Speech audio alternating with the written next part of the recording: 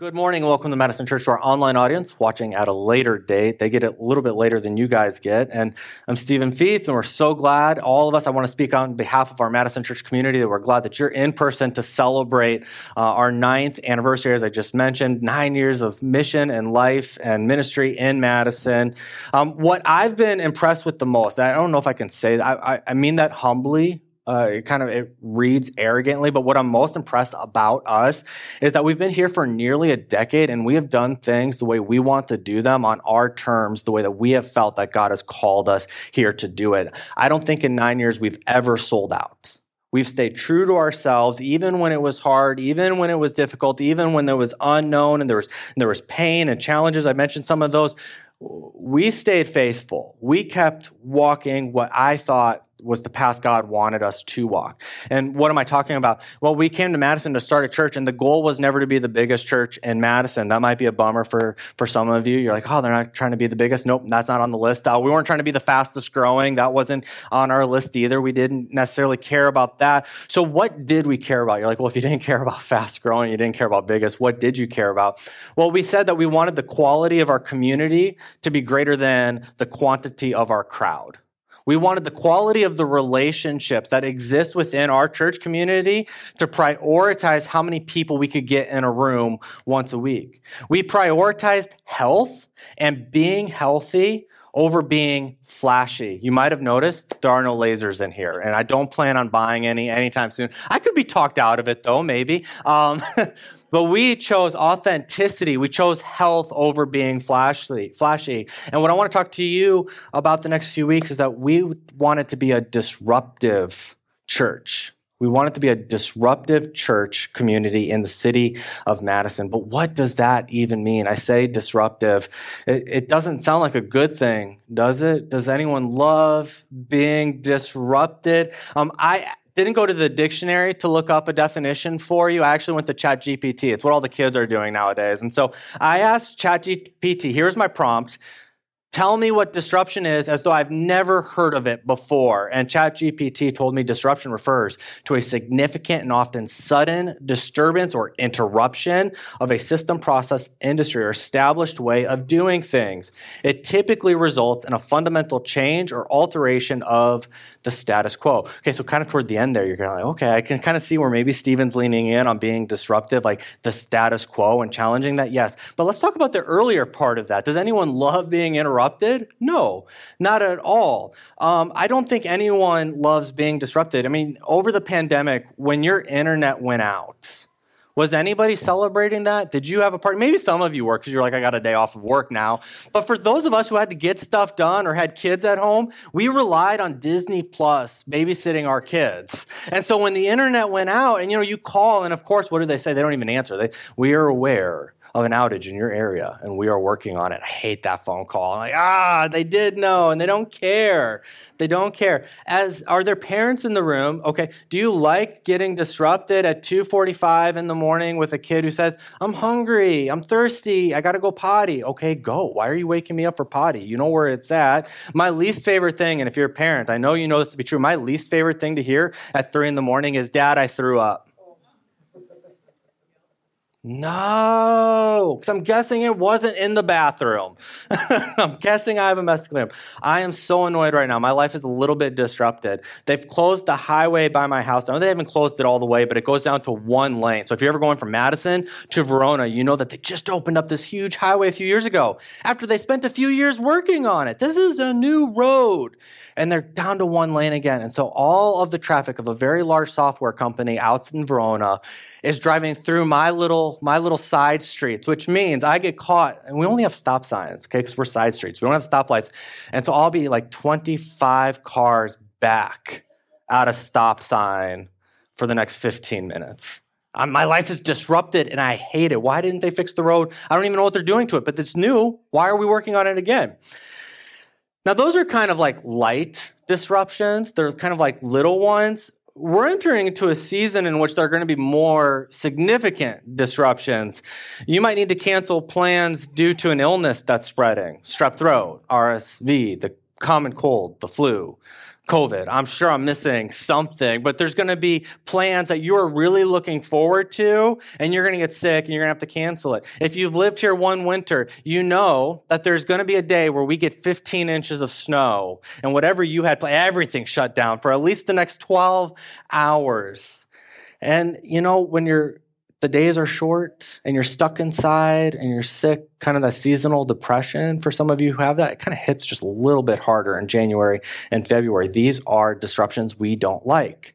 Perhaps you unexpectedly have lost your job. That's a common theme with a lot of people since 2020. You've lost your job. That's a disruption. Speaking of your jobs, you may earn the same amount of money you did last year. Okay, tell me if you're in the same boat as me. You earn the same amount of money that you did last year, but it's not going anywhere near as far. I get the same groceries, but why does it cost $60 more now? And so, that might be a disruption of your life financially. You have to cut back. Now, here's the thing, okay? I didn't ask for a show of hands. I asked, but I didn't wait for an answer. Because I know that if I had asked who likes disruptions, a couple of you are smart Alex, right? And you would have raised your hand because you know that not all disruptions are bad. They're not inherently bad. A disruption kind of is just this thing that's interrupted you. If it's bad or not really has to do with your interpretation of it. Now, that's not to say that there aren't some objectively bad things out there. There are some objectively bad disruptions. But I want to talk about some good ones. For example, take the snow day. Yeah, your plans might be canceled, but you might discover during a snow day that you genuinely needed a day off of rest, a day off with rest, because life had just become overwhelming, it had become busy. You didn't realize it, how thin you were, and you're like, oh man, I really needed a day off. I really needed this snow day. That disruption could be a good thing. Perhaps you did lose a job, but it led to a better job that you never would have pursued had you not unexpectedly lost your job. I know that's true of some people. So have you ever considered that a disruption might be what your faith needs? Have you ever considered that a disruption is what your faith might need? For example, what if I told you that youth ministries in the past 50 years have primarily failed us? That's a critical statement. Did he just say that? I did say that. What if I told you that objectively I can tell you that youth ministry has failed us in the past 50 years? I'll back it up with a study that says that was conducted by Barna in partnership with Awana. Just 10% of 18 to 29-year-olds with a Christian background qualify as a resilient disciple. And how they categorized this was those who were committed to their faith, faithful to their faith, engaged young Christians who kept showing up and being engaged with Christian community. Okay. If I only did my job 10% of the time, if I only did what was expected of me 10% of the time, if you only did your job 10% of the time, how long would you last where you work? If I only parented 10% of the time, you know what kind of kids I'd have, right? We have failed, and we need to disrupt the pattern. We need to disrupt the system. The way that we are doing youth ministry, it doesn't work. We're not going to double down and do it harder. We're not going to serve more pizzas. We're not going to have more lasers. We're going to change it all together. We're going to break ground. Disruption doesn't have to just be beneficial. It can be life-changing and eternity-altering. So statistics like these inspire me. I want to lead the charge. I want to lead the charge of disrupting our faith, disrupting our church, disrupting the status quo. And so today marks the beginning of a new series called Disruptive Church. And over the next few weeks, I hopefully plan to provide you with practical insights on how to rethink your faith for the better.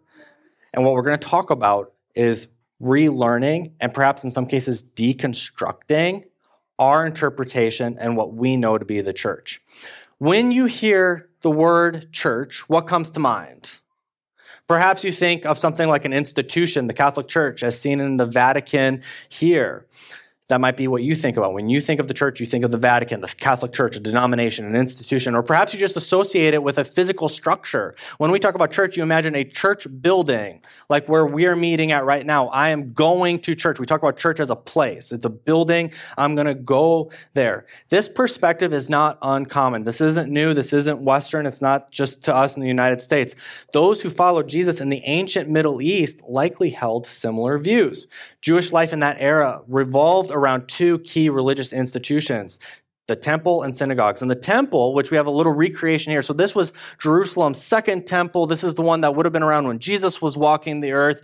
And this was the big guy. This was their Vatican. This is where they went to engage with God. And while there was only one temple, there were numerous synagogues. And so synagogues would be a little bit more like how we understand churches say. So you could see those are the ruins of a synagogue, much, much smaller. Each Sabbath day, people would gather at their local synagogue to read the Hebrew scriptures. Those are our Old Testament scriptures, and they would engage in prayer. And then Jesus comes on the scene, and he understands back then that this is how people understood church. They understand it as a temple. They understand it as a synagogue. They understood it as a place. They understand it as something that we do and we go to. And then Jesus has a very interesting conversation with his disciples, challenging that. And I believe it's going to challenge our perceptions today as well. And so if you want to follow along, I'm going to Matthew 16. If you want to follow along, we have house Bibles. You can use Bible app. Certainly, I'll also have the words on the screen. And I want to point out a little bit of context while you're going there. What doesn't jump off the page is that there's significance in where this conversation took place. There's significance in the place that this took place. Caesarea Philippi was a hub for temples dedicated to Syrian, Greek, and Roman deities. I got a picture of this. And so if you're looking at the picture here, right here in the middle, this middle temple would be the temple of Zeus. This would be the temple to the emperor. Right here is the kind of the area for the deity Pan. This would have been, first it was Pan's area, and then they kind of branched out. We got to get our Greek gods in there. We got to get the emperor in there. And then there are a couple little pagan religions down here. And so this is the place where Jesus is about to have this conversation. And again, it's critical. So in the backdrop of Jesus is Zeus. In the backdrop of Jesus is the emperor. And he is about to ask them a question. And Matthew records it this way, beginning in verse 13. When Jesus came to the region of Caesarea Philippi, he asked his disciples, "Who do people say that the Son of Man is?" Now, this is an easy question for the disciples. This isn't a parable where they have to pull Jesus off to the side afterwards and be like, "Hey, man, what did you mean by that? I don't get it. I'm not following. Can you explain it?" This is actually a question that they can understand. So you can kind of imagine the enthusiasm. Like, they've gotten it wrong so many times, but now they're really going to knock it out of the park. And so, well, they say, some say you're John the Baptist, and some say Elijah, and others say Jeremiah or one of the other prophets. You know, they kind of throw that out there like, well, maybe one of the other prophets. They want to cover all their bases. So they're like, just in case we're missing one, they say you're like all of those guys. And so this is a pretty straightforward, easy question. I mean, and you can imagine all the disciples chiming in. This is like the easiest Sunday school answer they could have gotten, or questions they could have gotten. They didn't need, again, Jesus to explain the parable. They answer the question, but notice all of those people that they compare Jesus to, or they say who you're like: John the Baptist, Elijah, Jeremiah, or any of the other prophets. Those are people who spoke on behalf of God, which Jesus was kind of demoted to, right? When the Pharisees or other religious leaders in modern day, some of the major world religions say, well, Jesus was just a prophet, just like Jeremiah, just like Elijah, just like John the Baptist. He was just speaking for God. And so this has already begun to happen. The disciples acknowledge this is already happening. In the backdrop of Jesus are all of these world religions. And then Jesus says to them, "But who do you say I am?" Who do you say I am? And this is where the disciples get quiet, because there is a correct answer. Whereas before it was kind of a throw up, like, who do other people say I am? What have you heard? What's the gossip about me? And, oh yeah, no wrong answers. This one, there is a right answer, and the disciples can sense it. No one wants to answer. We know this because of who ends up answering. Peter, who is historically known and well recorded for speaking first, thinking later, something I can relate to, undoubtedly had something to say in this moment. Can you imagine, like, all the disciples, they're not looking at Jesus because they don't want him to call on him. You kind of all imagine they're side-eyeing. Will Peter speak up? Please, Peter, do the one thing we can count on you to do. Shoot your mouth off. And he does. And he does. Simon Peter answered, "You are the Messiah, the Son of the living God. And to everybody's surprise, this is actually the correct answer. Nobody could believe that Pete got this one right, but he nailed it. He nailed it. You are the Messiah, the Son of the living God. You are the true King. And to you alone we pledge our allegiance. And this is the moment. It's actually the first time in the Gospels, the Gospel of Matthew, in which the disciples acknowledge that Jesus is the Messiah. And it begins with Peter first proclaiming it. Some people call this the Great Confession. So Peter gets it right. The disciples didn't answer. They're quiet. Now they look at Jesus, right? They're looking at Peter. Peter answered. Now, what's Jesus' response? And Jesus replied, "You are blessed, Simon, son of John, because my Father in heaven has revealed this to you. You did not learn this from any human being. Now I say to you that you are Peter," which means rock. Okay, he changes his name. It goes from Simon to Peter. This means rock. "And upon this rock I will build my church, and the powers of hell will not conquer it." Jesus responds to Peter. He says, "This is who you say I am. You say I am the Messiah." And then Jesus says, "Here's what I say and who I say you are. You are Peter. You are the rock, and you are the church." And it's this first time in Matthew that we get this Greek word ecclesia. Does anyone know what that word means? Well, it translates church, right? But in the original Greek, this is what I think might be interesting too. In the original Greek, it didn't mean church. If you and I were just living in the first century Greek speakers, we would say that the farmer's market downtown is an ecclesia. That's what we would describe it as. It's a public gathering around a purpose. We would say that the Ironman or the CrossFit Games is a form of ecclesia. It's people getting together to do something. And then Jesus kind of hijacks the word. He disrupts it. He takes it. He says, "And you, I'm going to build my ecclesia, my assembly, my people. I'm going to build it around you." But I want you to if you're taking notes, ecclesia wasn't a religious word at all. Up until this point in history, ecclesia was something secular. It wasn't something sacred. Jesus' disciples would have expected him to say, "I'm going to build a temple. I'm a rabbi. I'm charismatic. I'm good at what I do. And we're going to build a big temple, much bigger than the one that already exists." Or they would have expected him to say, "We're going to build my synagogue. We're going to have a place that people can go and do church." But that's not what he says. He says, "I'm going to build my ecclesia. I'm going to build my assembly. I'm going to build my community." He tells Peter and the rest of the disciples he's not going to build buildings, but gatherings of people who will meet in marketplaces and public squares and neighborhoods, not just to hang out, but to carry out his mission on earth after he is gone. And as already stated, you and I and they, the disciples, they all had ideas of what church meant. And I want to disrupt your understanding of it with what Jesus taught. If you've thought of church as a place you go on Sundays, you're thinking about it wrong. That's not how Jesus spoke about it at all. If you're thinking that church can only happen for an hour, or if it's a building, it's just not a biblical understanding of church. It's not the way that Jesus taught it, and it's certainly not the way that Jesus envisioned the church. Theologian Ed Silvoso writes, "The temple and the synagogue were static institutions that functioned in buildings that members had to go to on specific occasions." Okay? Static, just like what we're doing right now. We meet in a building, 11 o'clock on Sundays, you come to us, right? Whereas ecclesia was a building-less mobile people movement designed to operate 24/7 in the marketplace for the purpose of having an impact on everybody and everything. But does that mean that then anytime 2 or 3 Christians gather together, that's church? That should be your next question. So last week, some of you know Judd. He comes to our church, and Dick and Dan and I, we all went out golfing on Sunday morning. Was that church? Just a couple guys chasing a white golf ball around. We were all believers. Was that church? Well, sort of.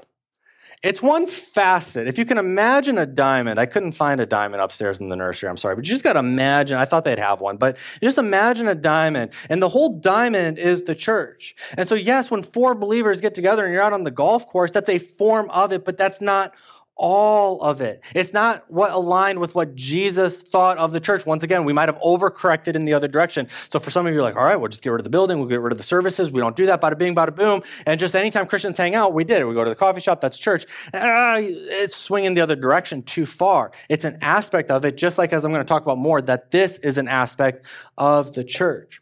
Jesus had a lot of things in mind when he used the word ecclesia, which is why your translators, people who got their PhDs in ancient languages, and when they're looking at the original text and they see the word ecclesia and they know that, and if you were just a normal Greek speaker, ecclesia means assembly, it's why they translate it church.